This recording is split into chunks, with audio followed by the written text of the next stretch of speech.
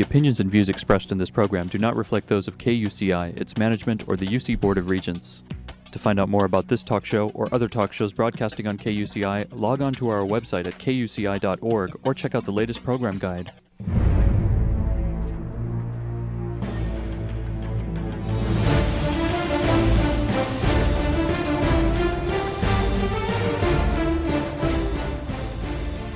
You're listening to KUCI 88.9 FM in Irvine and KUCI.org on the web. Welcome to Privacy Piracy. I'm Lloyd. I'm the show's engineer, and your host is Mari Frank. Mari's a local attorney and certified information privacy professional. She's the author of several books, including Safeguard Your Identity, From Victim to Victor, and The Complete Idiot's Guide to Recovering from Identity Theft. She's testified many times in Congress and the California legislature on privacy and identity theft issues. And you may have seen her on Dateline, 48 Hour, CNN, NBC, ABC, O'Reilly Factor, and many other shows, including her own 90-minute PBS television special, Protecting Yourself in the Information Age. To learn more about this radio show and our great guests, please visit kuci.org/privacypiracy. Hey, Mari, what's our show about today? Well, Lloyd, you know, we have our guests that we've had on several times before. In fact, every year we have them on. They're our good friends, and they're wonderful identity theft experts. And we are so thrilled that we're having Linda and Jay Foley to talk about child identity theft, which is really an epidemic, and it's pretty horrible. So if you haven't known much about Linda and Jay before, I'm just going to tell you a little bit, but we have a lot more about them on our website at kuci.org/privacypiracy. But Linda and Jay have been our colleagues and our friends for many years, and they were the original founders of the Identity Theft Resource Center and directed that center for 12 years. And Linda and Jay have written and done so many things about identity theft. They have presented programs all over the country. And now they've even started a new identity theft company. And this is a great company. It's called idtheftinfosource.org. Now, they have each done tremendous things. They've won numerous honors. They've won awards and commendations in Washington, D.C. They are just incredible, and they have great expertise. And I wanted to talk to them because recently they went to the Federal Trade Commission to attend a forum, and they participated and actually spoke about child identity theft themselves. And so they were at that Federal Trade Commission forum to share ideas about what should be done about identity theft. And a lot of people don't understand how child identity theft can occur. So I'm so thrilled to have Linda and Jay with me. Thanks so much, you guys, for joining me. Well, thank you for having us. Thank you, Maury. Well, so let's start out, Linda. What is child identity theft? Child identity theft is when a person uses the Social Security number of a child, a minor, clearly without their permission, and uses it to get credit or other things. Primarily we see it in the area of credit, but it falls into other areas as well. Yeah, we see a lot of it with even medical identity theft, don't we? Yes, we do. Yeah, so anything that anyone can do with your ID, they can do with a child's ID. So, yes, and a lot of people don't realize that that is possible. And we see perpetrators that could be family members, as well as, you know, people who have just gotten the information electronically. They get it from data mining, going to various websites where those Social Security numbers are listed. You could even get family seems to be the prevalent manner. Yeah. And last year, the Federal Trade Commission said that 9% of the identity theft complaints they got were about child identity theft. Right. And so also, if you think about even your children, your doctor's office, the dentist's office, the school districts, they all have that Social Security number and sensitive data. And so we have dirty, insiders in these places that have opportunity, and they might use that information. Correct. So, Jay, don't credit issuers know that they're dealing with a child's information? Unfortunately, no, they don't. Credit issuers rely on the information on the first application for credit as the basis of setting up what will eventually be the credit file. So if I've got a child's Social Security number and I'm using a birth date that makes me 21 plus, the credit issuers start the file from that point. I have a whole identity that I can run with. Unfortunately, the Social Security number belongs to a 3-year-old, so nobody's going to find out about this until that child turns 18 and tries to go to school or tries to get a loan. And don't we have some kind of fault on the part of the credit bureaus that have access to the Social Security Administration and they have access to see when that Social Security number was issued? Isn't there any blame on the part of the credit bureaus for not letting these credit issuers know, hey, wait a minute, somebody's applied for this and they say that they're 21, but they're really only 3? Isn't anything like that going on? No, actually, there has not been any type of program like that. The only way that credit issuers might be able to find out is because of the way Social Security numbers were issued. They were able to do some searches that way. But there never has been a program or any type of report released to the credit reporting agencies. Yeah, but they know when... You know, I know they do these Social Security searches, and they know when there are several people using a Social Security number, but that's a whole nother story that drives me crazy. Let's get back to this. Linda, how about a fix? Can a parent do a security freeze on their child's credit report? Would that help? For the majority of children, the reality is there is no credit report because we go back to 9%, 10%. We're not sure how many children are affected. But if no one has applied for credit yet, there is no credit report that has started. So it's like trying to say, I want a transcript from Harvard, but I never attended Harvard. Right. So can they put a freeze on it or do anything like that at this time? Can they create a credit profile and then put a freeze? No, that would not be recommended because it is better for the credit issuer to be told there is no credit report for that Social Security number, which makes them look twice and say, how is it you're 35 years old, to the person standing in front of them, and you've never had credit before? So we want that doubt to be there.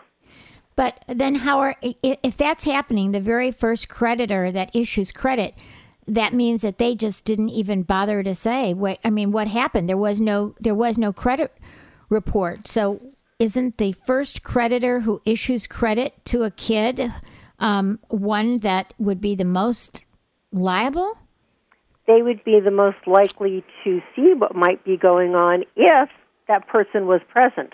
But you can get credit in a number of different ways where you don't have to be physically present. Yeah. Oh, goodness, it's crazy. And remember, if we're talking about family members, they wouldn't want to put a freeze or, stop a report from, being altered in any way anyway, because they want to be able to have that 18 years right to run with that Social Security number.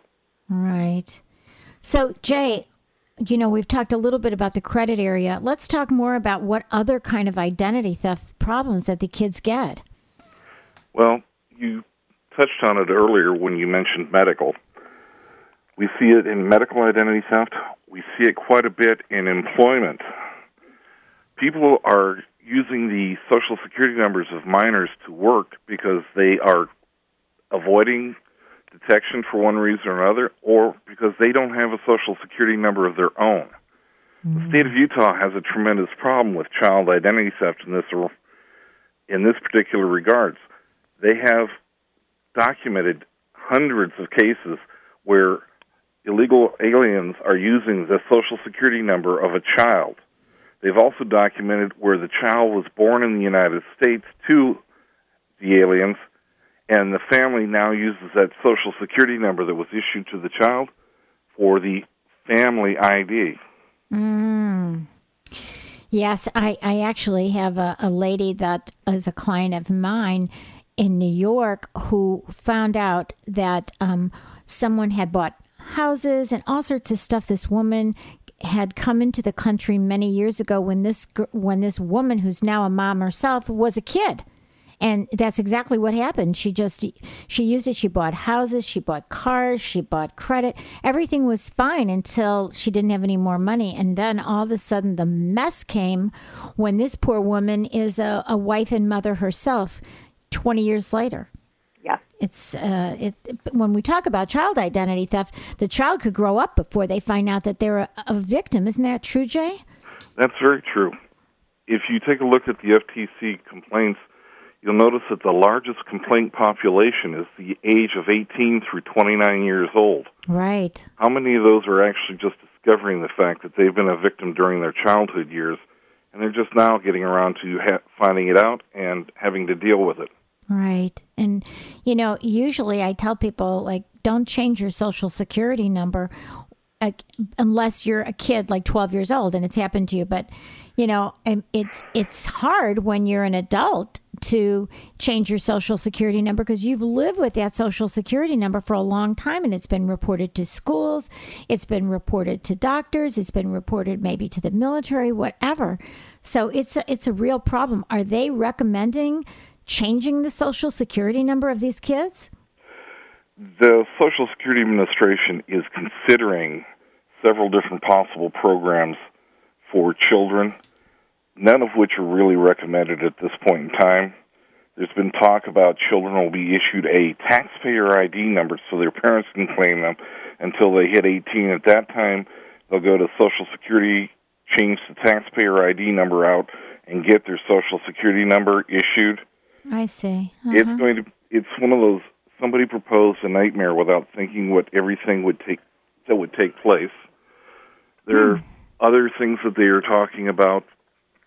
They're talking about Social Security actually tying together with the 3 credit reporting agencies and with a variety of other sources supplying that information. Right. And once again, that creates a problem because now you've got too much information overflow. And of course, that doesn't help the kids that have already been born. That would probably be phased in as new children are born. Right. So we still have to protect those that are living right now or have even died in childhood whose identities are being used. Right. I recently interviewed Kevin Mitnick, who has a new book out. You know who he is. He was the famous FBI hacker. And in past interviews, he told me that the way that he would avoid getting caught by the feds when he was hacked into the FBI site and all that was to steal the identity of children who had died and use them, because that was a way that he could, be an incognito, work under their name and wouldn't have a problem. Yeah, and it's so hard for the grieving parents. Oh, yeah. Because every time they hear something or get a call from a collection agency, that grieving period starts all over again. Yes. And there's a lot of emotional things that these kids go through, and having to deal with this, or that their parents have to do, and trying to just sort of wrap their brain around how could this all have happened. Yeah, yeah. I wanted to get back to what Jay had talked about. Jay, when you were talking about the Social Security Administration, what they're considering, maybe giving a tax ID number until, the kid is 18. When I was a kid, you didn't get your Social Security number when you were in the hospital. You didn't get one until you started to work. So when I was 16 and I started to work, that's when they issued the Social Security number to me. So, it's not such a bad idea about having that TIN number, the taxpayer ID number, just to get the tax deduction. I mean, is that one? I hadn't heard that before. It's not a bad idea. And the other idea about having the credit bureaus have access to when an SSN was, initiated to somebody, when it was given to someone. I think that's a good idea. The credit bureaus, and people, if you're listening, you may not know this, but all the credit bureaus are selling Social Security searches, meaning that there is a report on you with your social, and it shows the names of other people that might be using your social, but you don't have a right to see it because they don't call it a consumer report. So I have lots of people that I'm helping right now that they're young. One of them, you'd love this, he's 21 years old, and there's been three other people using his social who are Hispanic, and he's not, who've been using his social since he's 8 years old. Okay. And that's a good one that you might want to consider changing a Social Security number on, because you can't stop that kind of damage. And I'd rather do it when they're 18 or 19 years old than have to deal with this problem when they're 30. Yeah, but the problem is that the social search that these credit bureaus are selling have all the names. So the truth is they are already selling that information about how many people are using the social of that one person. So they know that not everybody can have that same social. So it seems to me that since they're selling it and making money, they should take that profit and also make it real clear who it really belongs to and when it was issued. So that's my soapbox, but I'm going to get back to your soapbox. So unfortunately, I like your idea, Mari. Unfortunately, reality steps in here. The three credit reporting agencies don't have the ability or the wherewithal to take input from 20 different sources, compile it, look at it, and then come back and say, yes, this person living at this address and right here is the actual owner of that Social Security number. Well, what they can do, though, Jay, is they know when it was first given out. They know the date that it was issued. And so, like my particular client, it was issued like in 75 or something. And the others were like, one's 40 years old, one's 50 years old. Do you know what I'm saying? So that's how they would know by the date that it was issued, by the age of the people. Unfortunately, there's a problem with that. Social Security number that is just issued today to the minor born in the hospital is no different from the one that's issued today to the 25-year-old immigrant. Oh, so they have to clarify the age when it was issued to that person. So again, you can see how, there are fixes, but it would probably be costly and overwhelming for them, is what you're saying. Yeah, exactly. Actually, Mari, back in about 2002, 2003, Jay and I came up with a program we called the 1710, the Minor 1710 database. And Jay, do you want to explain that? We've been talking to legislators about it and the Social Security Administration for years now. Everybody likes it, but we have yet to see it implemented. The idea was that the Social Security Administration would take the Social Security numbers, month and year of birth, and first and last names of everyone in this country between the ages of 0 and 17 years, 10 months of age. This would be placed into a file that would be shared out with the CRAs, the DMVs, selected companies that are pre-screening for credit and such other things. And what would happen is this file would be updated every 2 to 3 weeks with the new births and with those that are falling off the list. If the credit reporting agency or the credit granting company gets a new application in, they go to the CRA, they say, okay, here's my Social Security number for my client, here's this and this. If the CRAs can't find it in their files, they can go back to the 1710, look at it, oh, this belongs to a minor. And that's what they would be telling to the company. Yeah. This number is logged in and registered to a minor at this point in time. Right. I think that's a great idea, as long as it's just the credit bureaus who have it, because they have all the sensitive stuff anyway. So, yeah. So, well, I'll support you guys. That's registry, actually. Yeah, exactly. That's a great idea. We are speaking with Linda and Jay Foley, who are the founders of the Identity Theft Resource Center, and they worked there for 12 years, and now they have a wonderful new company called ID Theft InfoSource, and you can find out a lot more about what they're doing at idtheftinfosource.org. So, Linda, where are the children's identities most likely to be exposed? Well, I think we talked about that a little earlier. There are so many databases that their Social Security numbers are on. There's so many places asking to see Social Security numbers, and sometimes unfounded. Parents need to ask questions when someone asks for their child's Social Security number. Why do you need it? What would happen if I don't give it to you?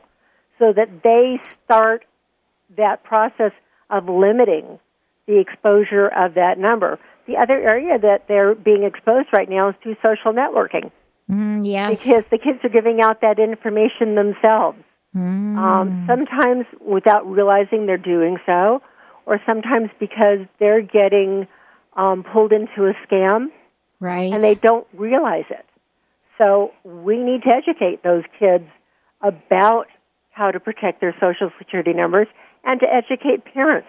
You know, I still see parents carrying Social Security numbers around for themselves and their children in their wallets. Yeah. And for how many years have we all been saying stop doing that? Yeah. Unfortunately, the military card, and I have a friend who has one of those military cards. She's the wife of a captain, and on her card to get in the commissary, it has her husband's name, her kids' names, and all of their socials right on that card. And that's going to be changing, Yes. actually. The military has announced that program, Hopefully that they have a this program year. that's going to be phasing that out so that they'll be getting unique identifying numbers instead of Social Security numbers on those cards. Right. They're going to have to do that, and they are going to do that with the military and also with Medicare and Medicaid, because those, Correct. all these people are worried that they have to have their Medicaid card or their Medicare card.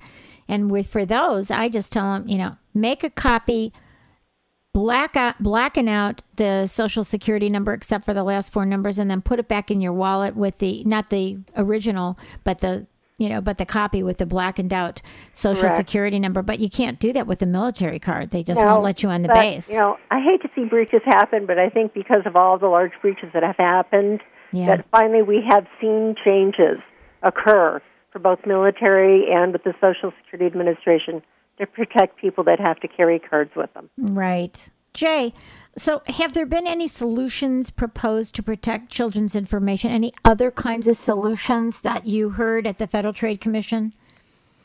As a matter of fact, there is one new program that's just recently started up. Bo Holland over at Debix has gotten a program started that he calls All Clear ID. Parents can register their children with All Clear ID. They're going to use All Clear ID. It's going to go in and it's going to be checking for things on a monthly basis. As a credit report started, is there any hits with this information going around? The nice thing about it is Bo, once again, is being philanthropic. He's doing this for free. There is no cost. Sign your kids up. It's for free. Okay, so that's Debix, DEBIX.com, right? Correct. Right. Yeah. I would have them Google All Clear ID, and they'll find it. Okay, great. So, also I know that the California Office of Privacy Protection has done some research recently on the terrible problems with foster children and identity theft. Jay, I know you know a little bit about that. Why don't you talk about that with us? Unfortunately, there have been different numbers bandied about over the past few years. About 4 years ago, Senator Deborah Bowen was presented with information by people in the foster care program, or Child Protection Services program, that identified approximately 50% of the kids in the foster care system were victims of identity theft. Oh, my goodness. That's huge. I mean, compared to how many children in the regular population, it's so much less, right? I think you said, what, 9%? 9% was the estimates from the Federal Trade Commission. But 50% of of foster. Between that and 12. Yeah, and 50% for foster children. Oh my gosh, why is that? Well, if you stop and think about it, it actually makes somewhat sense. Foster children are in a situation, they're in the care because whoever their actual parent is has not been properly caring for this child. Something needs to take place to make this child safe. That kind of parent, they probably are also the ones that are stealing the child's identity. Right. They probably have lousy credit themselves, or maybe they've been in trouble with the police, so they change their social and try and go incognito and change their name as well. That's entirely probable. I've recently worked a case where the woman was basically, she was trying to hide from a number of lawsuits that were out looking for her. So what she had been doing is she'd been living under the Social Security number of one of the children that she had as a foster child. The only way they found out about it is the foster child hit 18, went out to discover that, oh, you've already got 3 evictions on your credit. Oh. You've got a half dozen bad accounts. Mm. Unfortunately, the guardians have access to the Social Security numbers, and while we'd like to think all of them are doing it for philanthropic reasons and, for, the right reasons, some of them are doing it simply for the income.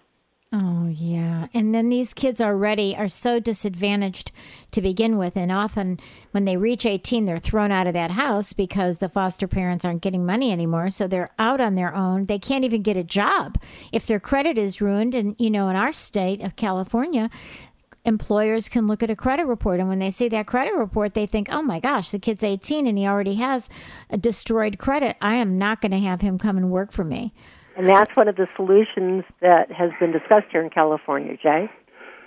The Child Protective Services, actually the legislature here in California, passed a law several years ago in which children, when they reach 16 years of age in the foster care program, the child advocate is supposed to be pulling and seeing if there is a credit report in their name.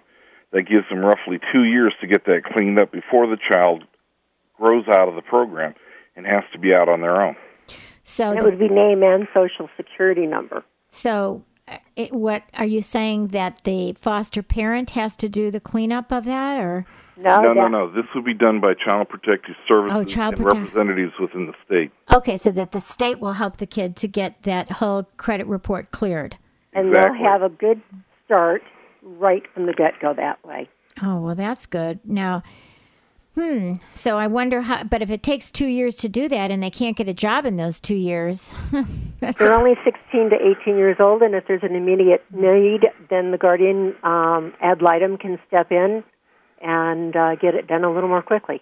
Very good. Very good.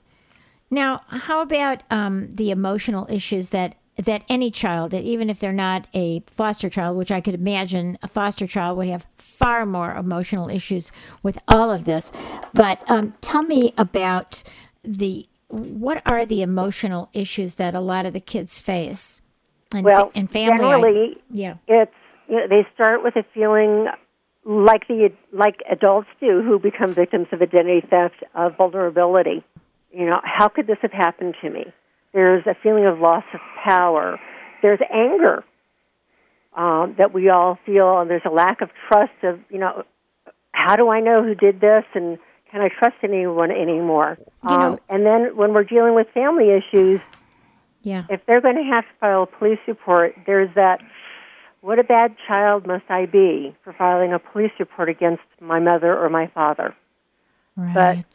But with the right type of counseling, they start to see that is what they need to do, and we've been studying this since 2003, and I'm happy to see that in our studies that more and more child adults, are getting support from family members who are not that particular parent in supporting them in going to the police, in following through with this, and being there for them as a support team. So attitudes have changed. And, I think it's really important that we talk about, and Linda and you and I and Jay have talked about this before, that and we're sitting here on the campus, so if there are people who have been victims of identity theft because their parents took their identity, you don't necessarily have to have them go to jail. They may be willing to step, when you confront them and say, I don't want to go to the police, but I have to get my life in order, you may be able to get them to stand up and say it was me. And if they don't, then what kind of parent are they? I mean, going to the police doesn't necessarily mean that they're going to go to jail. And they might be willing to step up to the plate and have an agreement to go to the creditors and take responsibility themselves. So what are your thoughts on that? Well, as a mediator and an attorney, you know that the agreement is not going to be between the child and the parent. It has to be the credit issuer agreeing to do this. And the agreement would be between the parent and the credit issuer in starting a new account that would be one that they'd be paying off and closing the one for the child. Nothing is binding in that agreement between child and parent. Well, you know what, you guys? We are out of time. You are wonderful, Jay and Linda Foley, and you have your brand new website, idtheftinfosource.org. We will have you back again. Thank you so much. You're both wonderful. Thank you. Thanks for having us on. Okay, bye-bye.